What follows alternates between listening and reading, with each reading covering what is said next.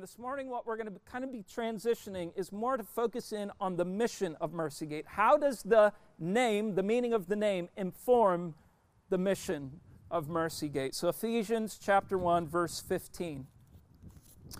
Paul has just finished up that amazing theological rundown talking about how God has been sovereign in our salvation, but then he stops to pray, verse 15, and says, "For this reason, because I've heard of your faith in the Lord Jesus and your love toward all the saints, I do not cease to give thanks for you, remembering you in my prayers, that the God of our Lord Jesus Christ, the Father of glory, may give you the spirit of wisdom and of revelation in the knowledge of him."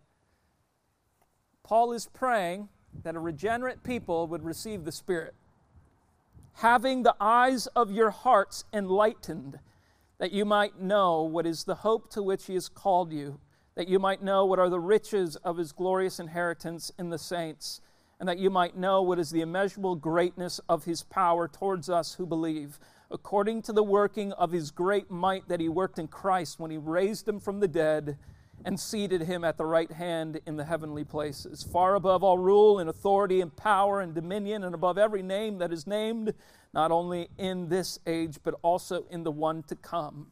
And he put all things under his feet, and notice this, and he gave him as head over all things to the church. Jesus has been given to the church, which is his body, the fullness of him, here's the mission part, who fills all in all. The fullness of him who fills all in all. Let's pray, and we'll jump into that text. God, we come before you afresh this morning saying, wow, we carry need constantly for you. Jesus, as you are the one, the sip that satisfies, the fountainhead of God's presence, we ask for a fresh impartation of your presence even this morning as we look into your word. We thank you that we don't just do this stuff, set up chairs, go through some sort of religious ritual because we just want to kind of check off the boxes of duty that we've performed, but thank you that you are a God who is real, you are a God who is present, you are a God who is ready to engage, work in and work through your people. So Jesus, we pray that your Spirit would be near to us, working in us, bringing the truth of this text to our hearts and minds. And beyond the moment right now, God, I pray for Real Life Church as they're going through a transition. Grant them something of wisdom during this season. God, I pray that they wouldn't just rely on all kinds of church strategy and what you might read in a book, but they would be sensitive to your own voice, to your own desires for them as a church. So I ask protection upon them as well as they go through this transition. And God, we feel it deep within our hearts, particularly even throughout this season, even as a local church, we've felt the loss. We felt the loss due to addiction, and even now we find ourselves desiring to see even those who've walked away for this time to come back from a time of addiction. So God, we desire that you would truly be the sip that satisfies, that the thirsty soul might find satisfaction in you. God, I pray for Needle Park and the whole corridor down there in particular. God, I pray that the church would rise up, that the gospel would be brought to bear in intangible ways as well as in proclamation, such that your glory might be known, such that they might come to know, those who are struggling with addiction, that they might come to know truly something of the sip that satisfies. You don't hold that out as just kind of some sort of tease to us. You hold that truth out because it is in you to bring restoration to the broken places. And so, Jesus, we say, have your work in that area. God, do a grand work. If it's to stir up a revival down there through unlikely means, let it be. God, we invite you just to allow your Spirit to come mightily upon them, to banish the darkness, to bring light to where there is darkness. So God, do this work. We look to you. We look to you. Our hearts are heavy with the need, but where else can we go but to you? The one who truly holds in your hand life, the one who truly is light amidst darkness. So God, we ask that you would do this work. It's in Jesus' name we pray. Amen. If you have a phone and you got the live stream link, there are some notes from what I'm going to be going over. Because once again, it's a little more teachy than preachy. Although this is the stuff that is so near and dear to my heart that I might get a little preachy. Who knows? But Ephesians chapter 1, looking at this prayer from Paul. When we think about the mission of the church, you guys know, all right? It's not new news to you. Like, when you talk about the mission of the church, typically you're going to the Great Commission, and it's no surprise that the mission of the church is to make what? Anybody? Disciples, right? Followers of Jesus. And how many times have you heard those kind of sermons? This is what the church is about, to make followers of Jesus, right? And how many times after hearing those sermons do you walk away kind of head down, a bit more burdened, feeling a bit more guilt about now having kind of more to do? And in fact, not just more to do, but seemingly like something to do, make followers of Jesus, that you feel completely incapable to do. Like, how can I make followers of Jesus? How can I boldly proclaim the gospel to those who don't know him? How can I really point people to Jesus? I don't know about you, but the majority of times that I've heard a sermon on the mission of the church, I leave a little bit more guilt-ridden and a little bit more kind of burdened down with things now that I have to do that is already, difficult with a busy schedule and what have you. Here's my take on all this. I think there's something that's missing within the church today. I think there's something missing when it comes to understanding the mission of the church.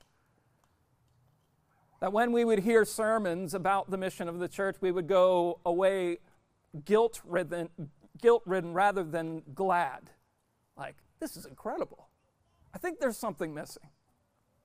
And I'm going to propose that Ephesians chapter 15 through verse 23 gets at what is missing. And the question of what is missing, I think, is best understood by Martin Lloyd-Jones when he states it this way: the great need of the church from every standpoint is a great visitation of the Holy Spirit. And it is only as she, the church, receives this will she be enabled to understand again, to grasp again, and to preach again to others the saving message of the gospel of the Son of God. He says nothing is more vital. That's an astonishing statement made by an old, dead, Reformed theologian, right, who largely spoke to a non-charismatic congregation, who was a medical doctor who understood the psychological and the scientific stuff that perhaps would go into thinking through the experience of the Spirit of God as being something of manipulation. He was aware of all of these things. And yet, he was one who would say above and beyond and through all those concerns, still the quintessential, the primary thing that the church needs is something of an experience of the presence of God. It's to say this being the big idea this morning, that the presence of God must empower the mission of the church. The presence of God must empower the mission of the church. Now, we've talked through this before, and there's been objections and questions and concerns, one of which is this: haven't we received all that is to be received of God's presence? Didn't we receive everything at salvation? What is there more to be received if we received everything when we came to faith? We received the Holy Spirit. We received the presence of God when we came to faith. What more is there to receive? Well, what I believe is inferred from Paul's prayer here is not only that God's presence is essential for the church's mission, but that God's presence, a conscious experience of God's presence, must be altogether pursued. And it's in that conscious experience that I believe empowers the mission of the church. So let me just work through those two particular points. First, laying out the fact that God's presence is essential for God's mission. Obviously, we could go to texts like John 7, like we've already been in, or Acts 2 to establish this point. We desperately need the presence of God for the sake of the church's mission. But what many will say from John 7 or Acts 2, that narrative is never normative. You don't look to the Gospels, you don't look to Acts to see something that is normative for the church today. I totally disagree with that, but that's why I'm going to Ephesians. So you can't get caught up with that objection. I want to go to Ephesians, which is, as many scholars have said, the constitutional document of the local church. If you want to know what the local church is about, you go to the book of Ephesians. If you want to know what our mission is, you're going to the book of Ephesians. And so let's see from Ephesians chapter 1, verse 15 through 23. Let's see if God's presence is essential for the church's mission.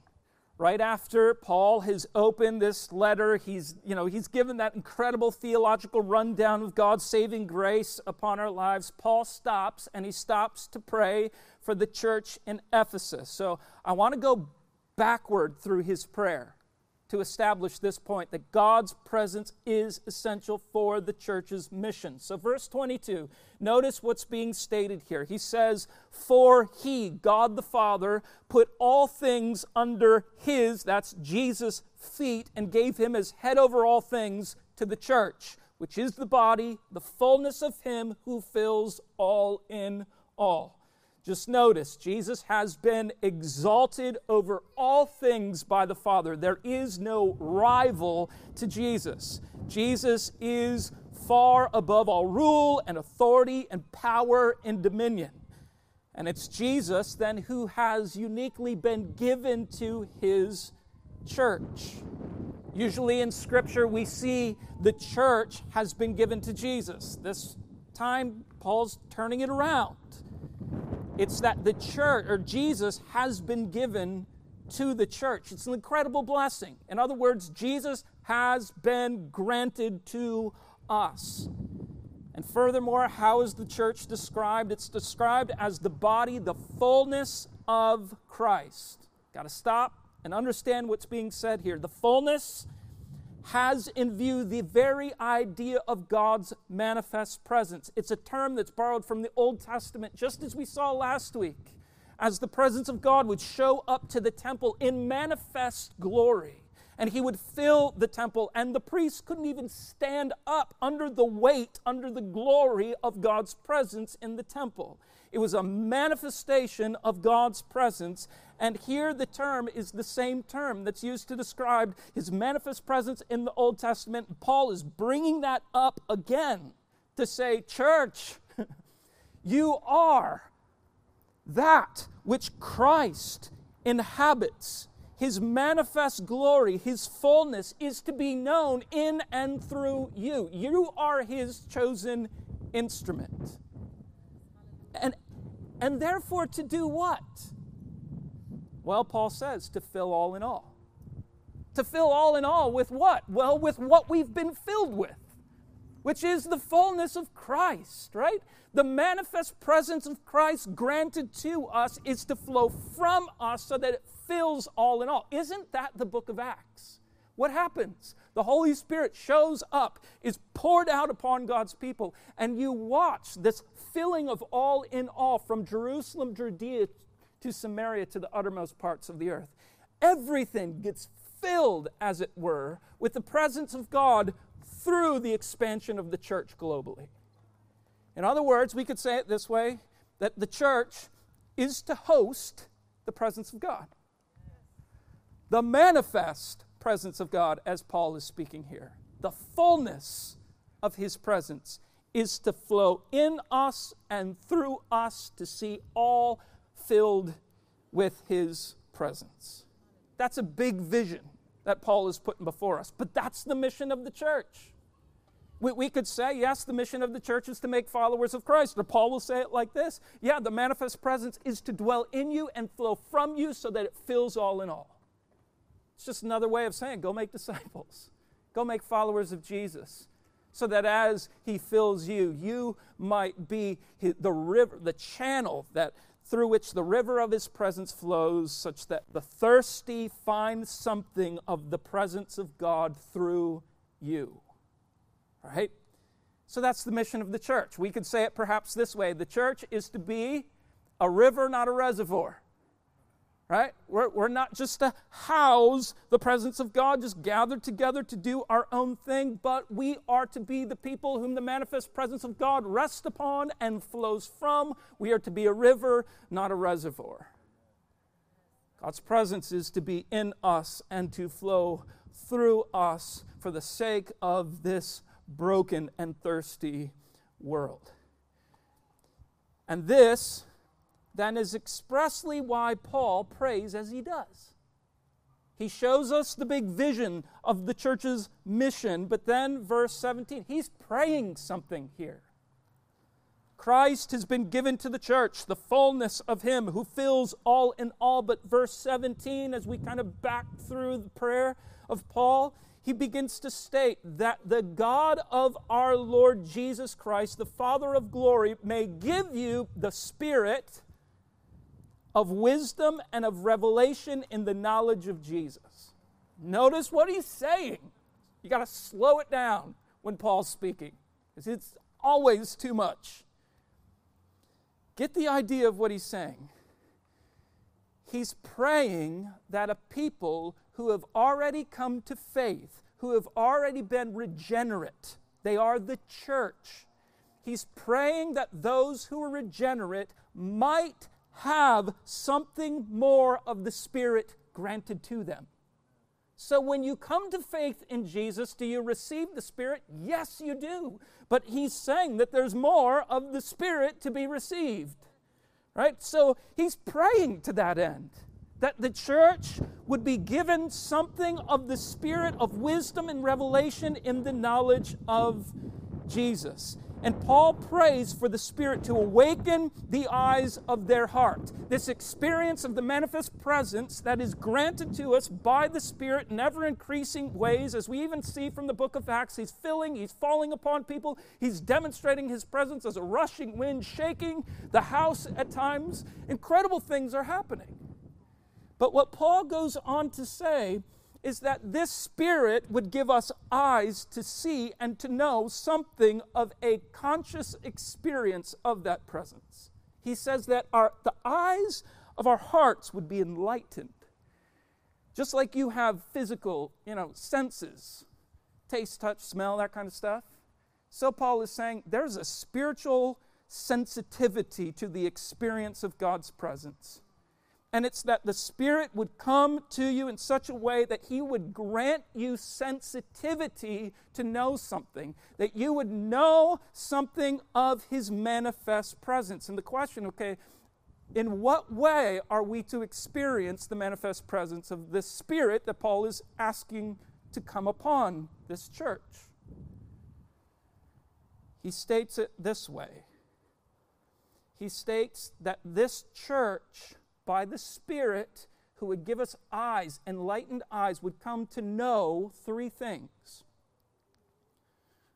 Before we get into the three things, you got to take the term to know, as Paul says, that you would know something.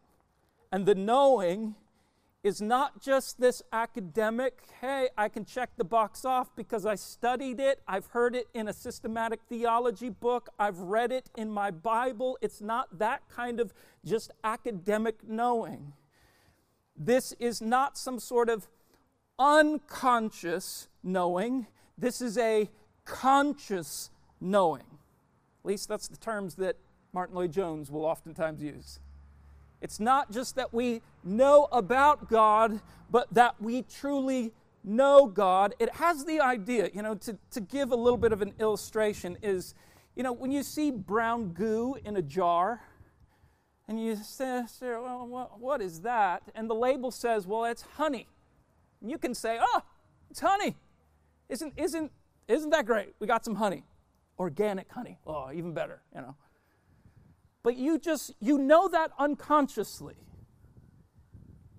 You haven't taken the time to unseal the top and to open it up and to actually put it on your tongue so that you might consciously know, oh, this is honey. Yes, the label is correct. This is the stuff. This is good. This is satisfying. This is sweet. This is amazing. Honey, that's a totally different kind of knowing that's happening.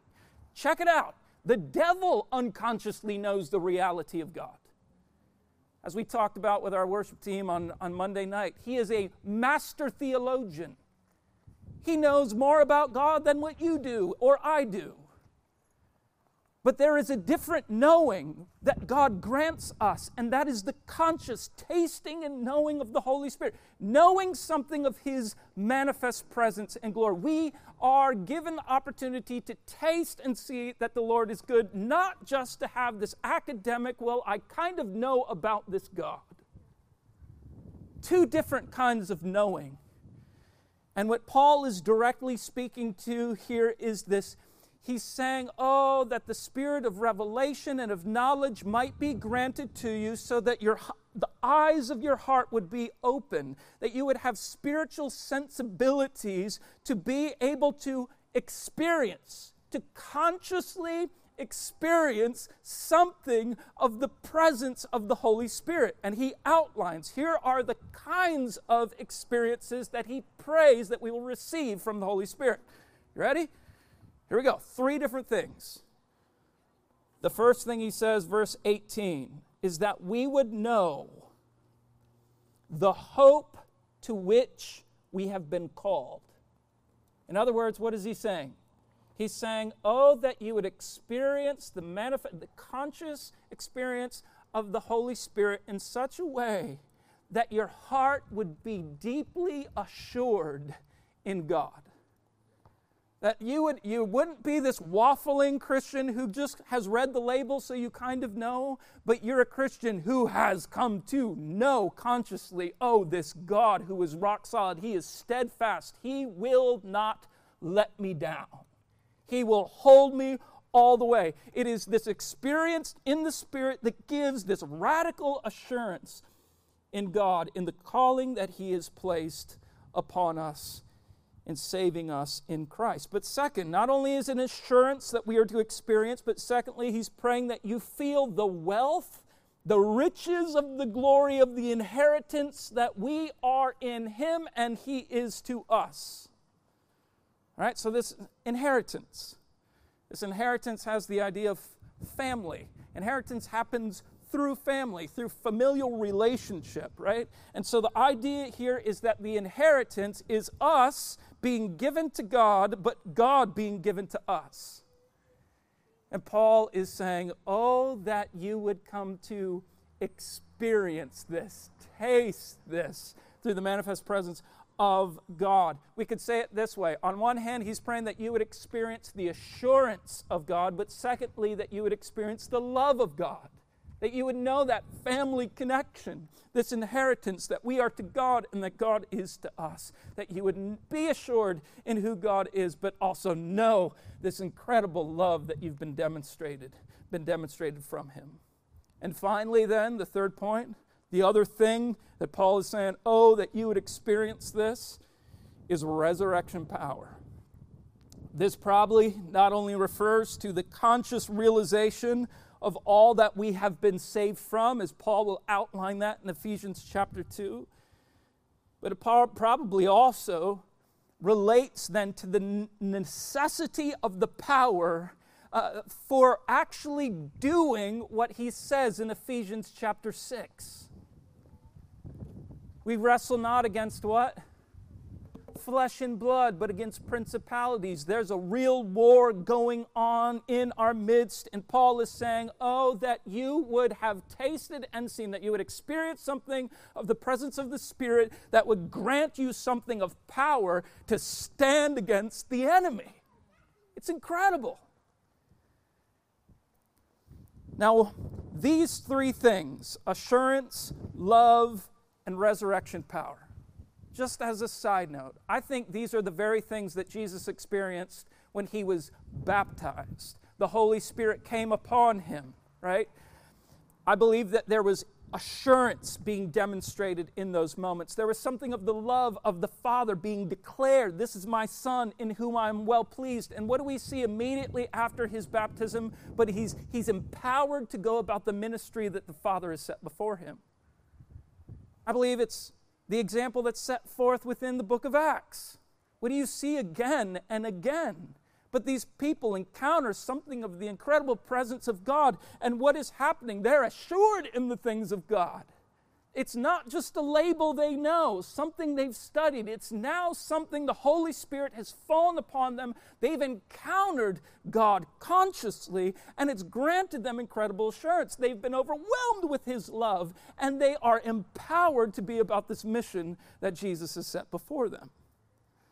This is what Paul is praying for a church that had already come to faith. You get what I'm saying? In other words, there's more of God's presence to be known, and it's his presence that empowers our mission.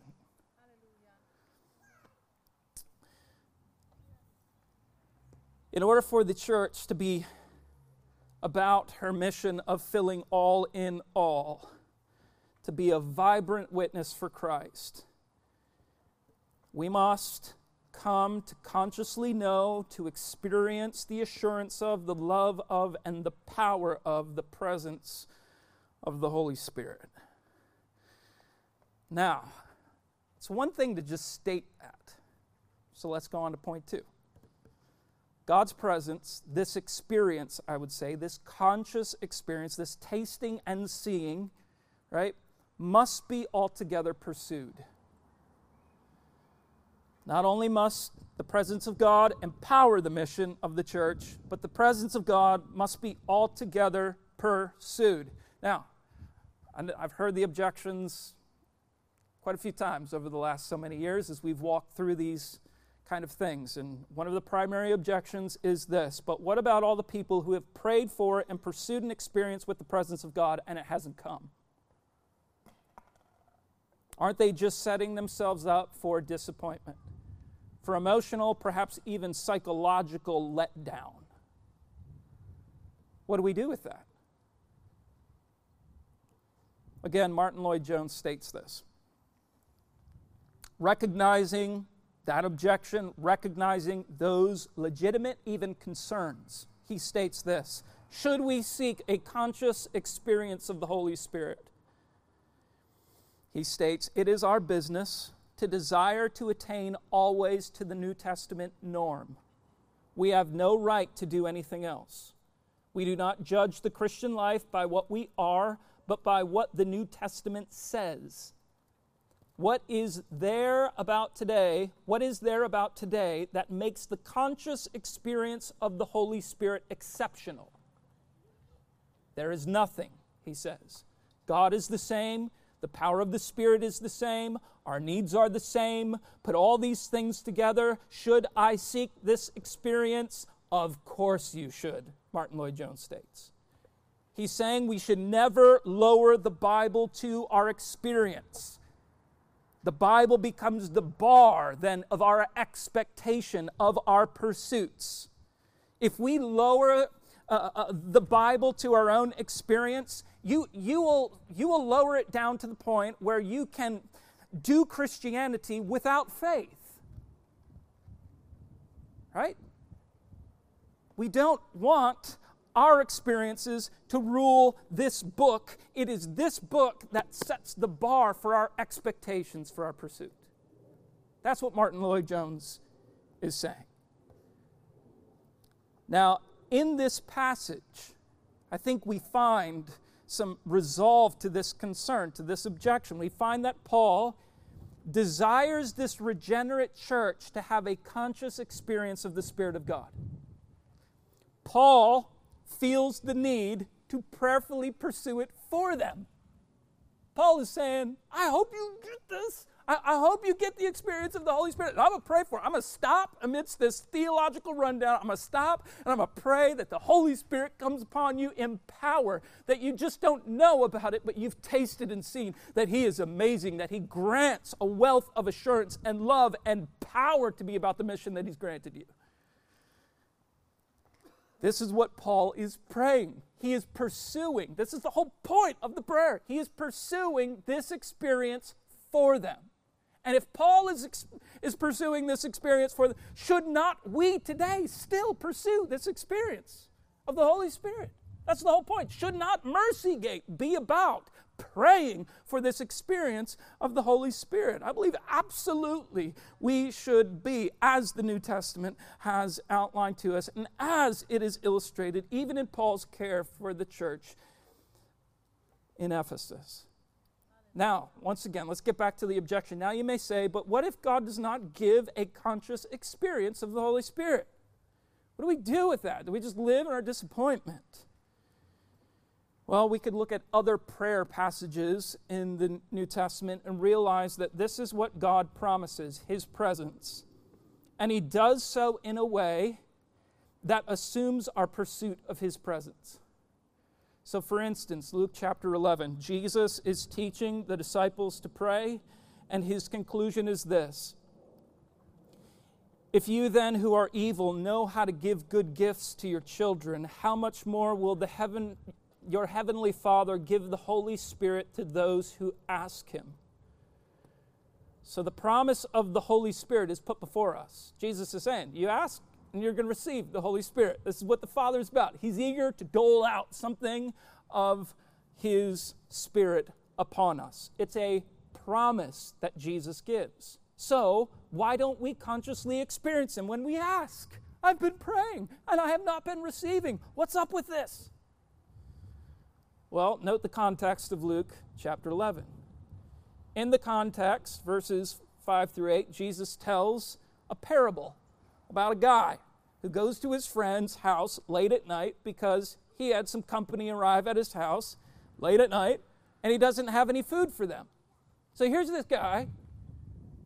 Company arrives. I got no food for you. So what is he doing? He's going to his friend's house and he's asking his friend for help, right?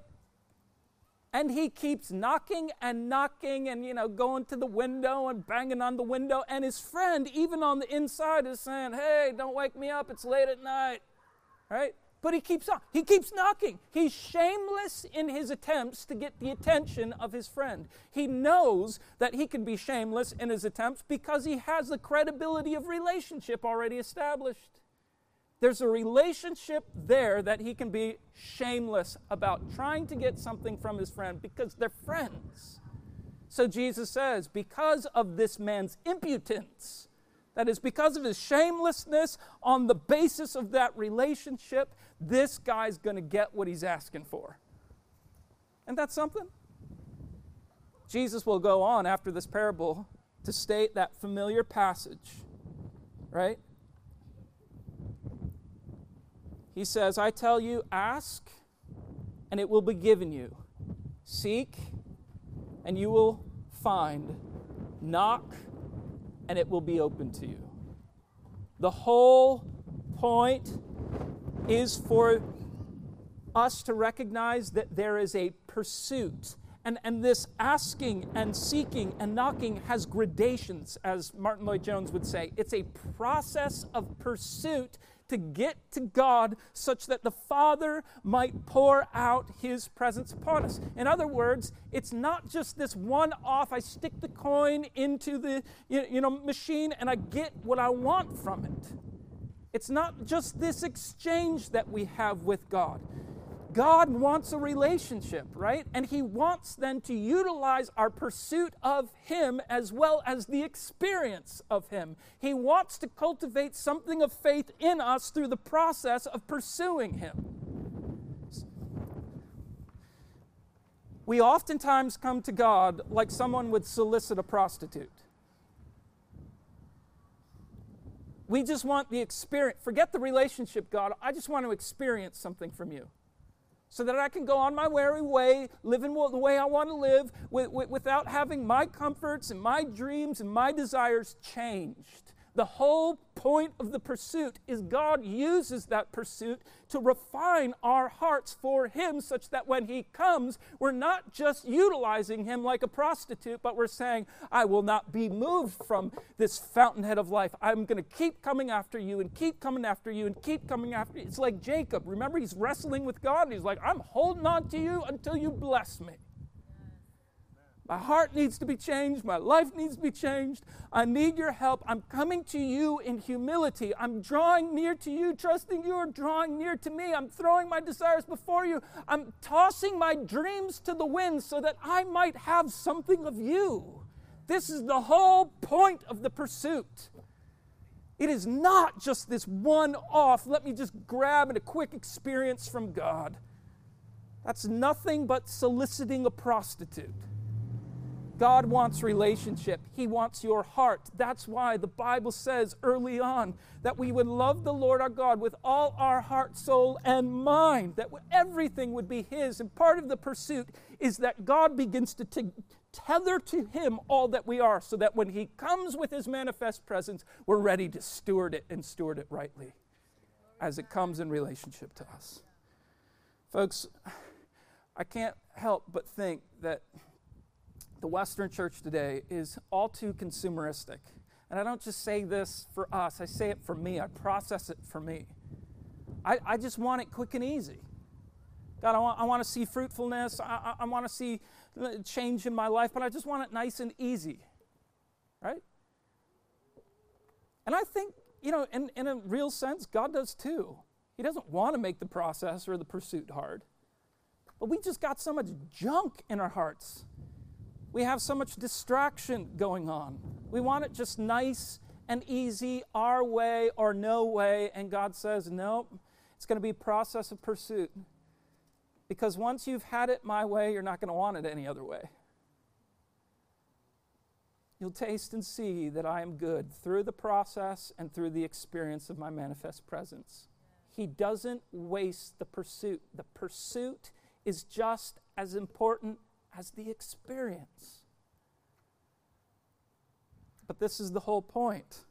Should we keep pursuing this experience of God's presence? Well, Paul is praying that way, for crying out loud. He wants that folks in Ephesus to experience God in deep, incredible ways. Not just, again, reading the label, but tasting and knowing something of the assurance, the love, the power of God among them. He wants them to understand this, but he also understands something of the pursuit. He's praying on their behalf. It's not just about us individually going after this pursuit of God's presence, but it's also us interceding for one another that we might together encounter something of the presence of God. Folks, it's hard to be about mission, activity, sacrifice, when all we know is the label. You been there? We've just read the label, but we haven't tasted and seen. I guarantee you take that analogy a step further, if you've only read the label, you become like one of those, kids that are managing one of those little kiosks in the mall. They're just sitting back. Hey, anybody want this perfume? They have there's no zeal, there's no excitement, they're just sitting, they're punching a clock. The mission of the church looks a lot like that today. Yeah, you should probably check out this Jesus. Yeah, he's so satisfying. He's the sip that satisfies. Point being, we only know the label. We haven't encountered it. We haven't tasted and seen. We haven't come to this incredible assurance that would say, you're out in the aisles of the mall, saying, you got to taste this. You got to have this. This is life transforming. You got to know this Jesus because he's incredible. He brings incredible assurance. He's incredibly loving. And yes, he brings this incredible power so that you can walk in his ways, that you can stand against the enemy, that you too can be on mission for him, a channel of his presence to the barren places. That's a whole different kind of thing. But that's where I believe the church is at today. We've not tasted and seen. We're all too easily satisfied with our own things. Oh, I've spent 15 minutes this morning in prayer, and whatever else. And it's like, on one hand, pastorally, I'd say, okay, good, that's a good start. Absolutely. But there is so much more of God to be known and experienced. And it's okay to hunger and thirst for His presence. It's really okay to pursue. And when you become discouraged, throw that discouragement at Him. He wants that discouragement. He wants you to come after Him and come after Him and come after Him, that He really is the pearl of great price. I'm going to sell everything to buy that field, to get that one treasure. He really is that valuable. So what should we do with all of this? God's presence is essential for the mission of the church, and His presence should be altogether pursued. This, of course, then is the meaning of Mercygate. It's how Mercygate informs our mission. Mercygate is meant to keep us focused on and dependent upon the presence of God in order to see the glory of Christ fill all in all.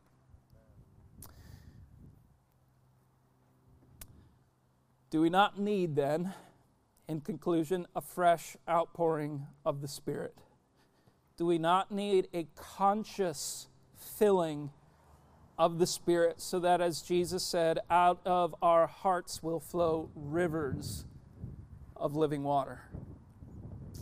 Charles Spurgeon encouraged his church, Metropolitan Tabernacle in London, with this statement. He says, "Ask God to make you all that the Spirit of God can make you.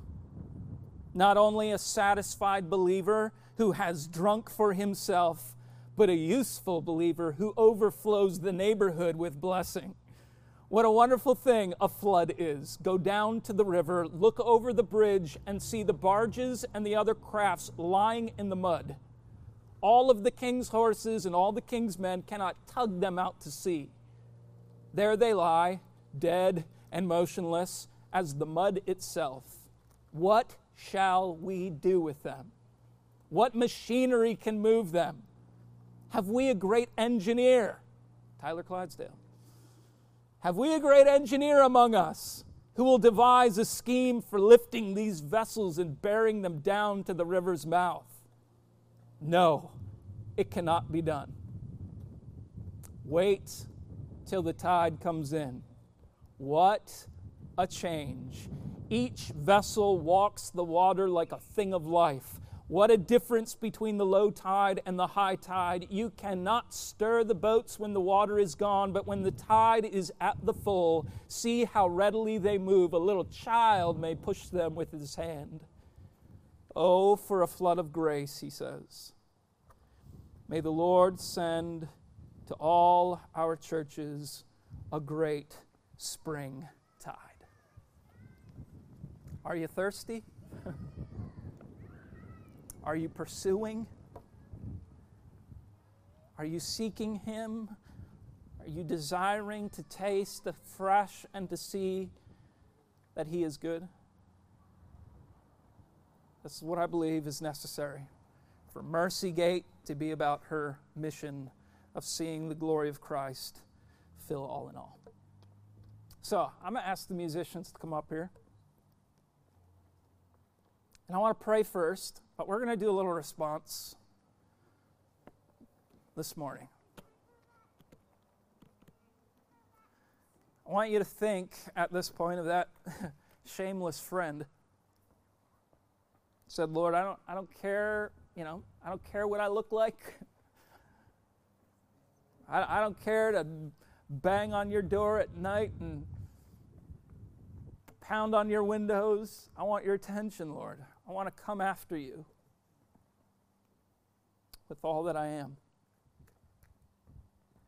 So I want to pray and then just give you an opportunity to respond. This past week has been a week of response for me. All right, Lord, yes, to be shameless in pursuing you. I want that. I want to get after you and all the vulnerability that you call me to. So I want to pray, and we'll respond together. Pray that the Spirit would come afresh upon us. So right now, Father, we thank you for your word.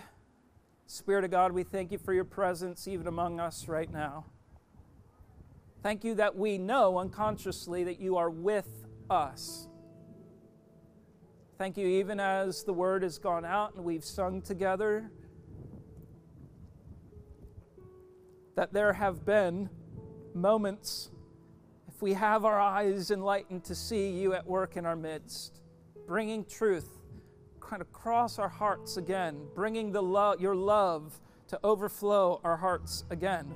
We've sensed your nearness to us. We've sensed you working in our midst already.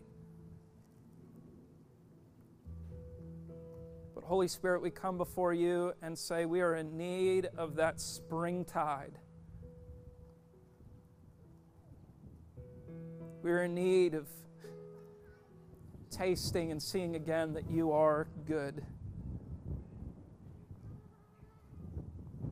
We want to be rivers of living water to the world around us. We want to minister to this world something of your life-giving presence. But, if we don't know it ourselves, how can we fulfill what you have placed before us?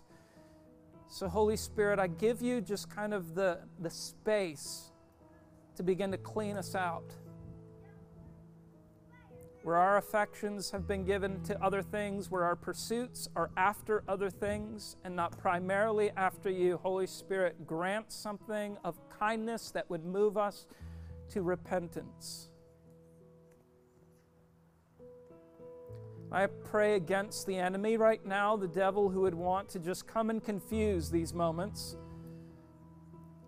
He knows where power comes from. He knows the one who is unrivaled, and he knows with a fresh tasting and seeing of the Spirit's goodness that if he can get in the way of that, he can get in the way of true change and true mission.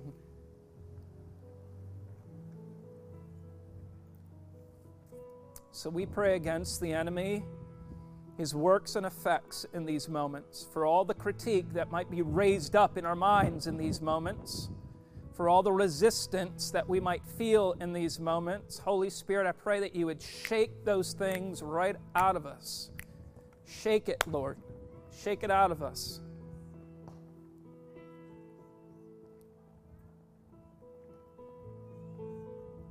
We speak against that spirit of criticism who just wants to say, lower the bar, lower the bar, lower the bar. Don't expect more from God. Don't expect more from God. He will only disappoint you. We heard that lie in Genesis chapter 2 and 3. We heard that lie that God is not good to fulfill his promises. Satan, you've used that one too many times. So, Holy Spirit, we pray that you would take that lie and that criticism and that you would show it for what it is. God, raise our expectations upon you. Raise our expectations according to your word on what your Spirit intends to do in us and through us. Jesus, this is what you've died to see take place within your church. So we honor you right now in the pursuit. We deny the enemy. We deny him ground in these moments. We deny the criticism that comes to our minds and say, Jesus, you're worthy of the pursuit here and now. You're worthy to be followed. You're worthy that we would put on impudence, that we would put on some sense of shamelessness to pursue you because you are good and your promises remain that you will pour out your Spirit.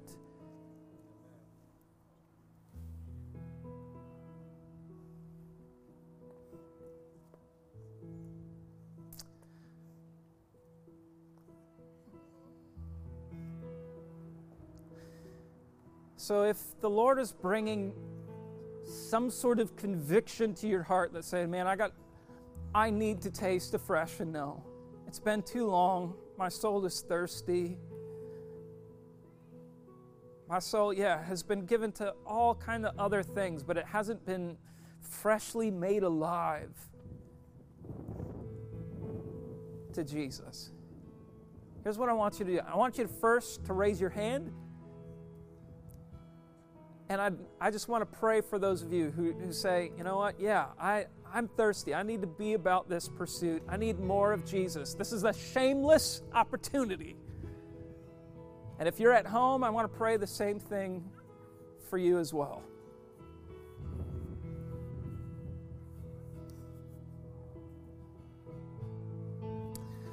Holy Spirit, we raise our hands to you, not to some preacher up here.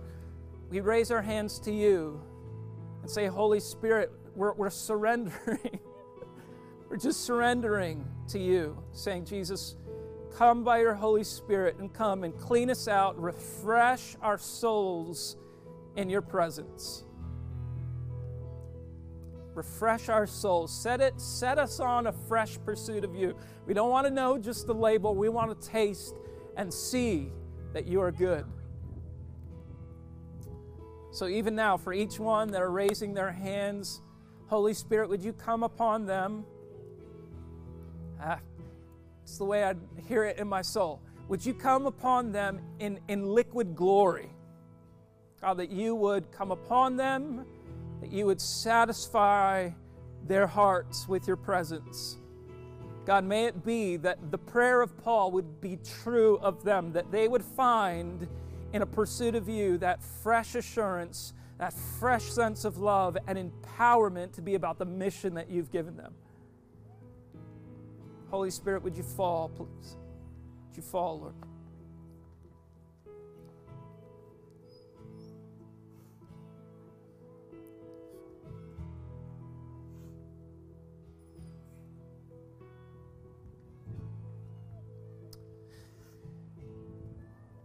We're going to sing this final song. During the song, if you're like, I want to take this pursuit one more step further, shameless. What I want us to do is for those of you who are like, yep, I want to get after this, let's come up here and just have a time of prayer together. And we're going to pray for one another and just say, Lord, we're throwing our hearts, but we're drawing near to you. Shamelessly, yeah, we can raise our hand, but shamelessly, I need to take a step of faith. I need to step out and actually be a part of this, right? So as this final song is sung, I'm just going to ask you to come on up, and together we're going to pray. Like, there's no grand mystical stuff that I can give you, right? But we can pray like Paul prayed, that God would bring a fresh springtide upon our souls, that we would know something again of the presence of the Holy Spirit. So if that's you, come on up. Let's pray. You guys can lead us in that final song.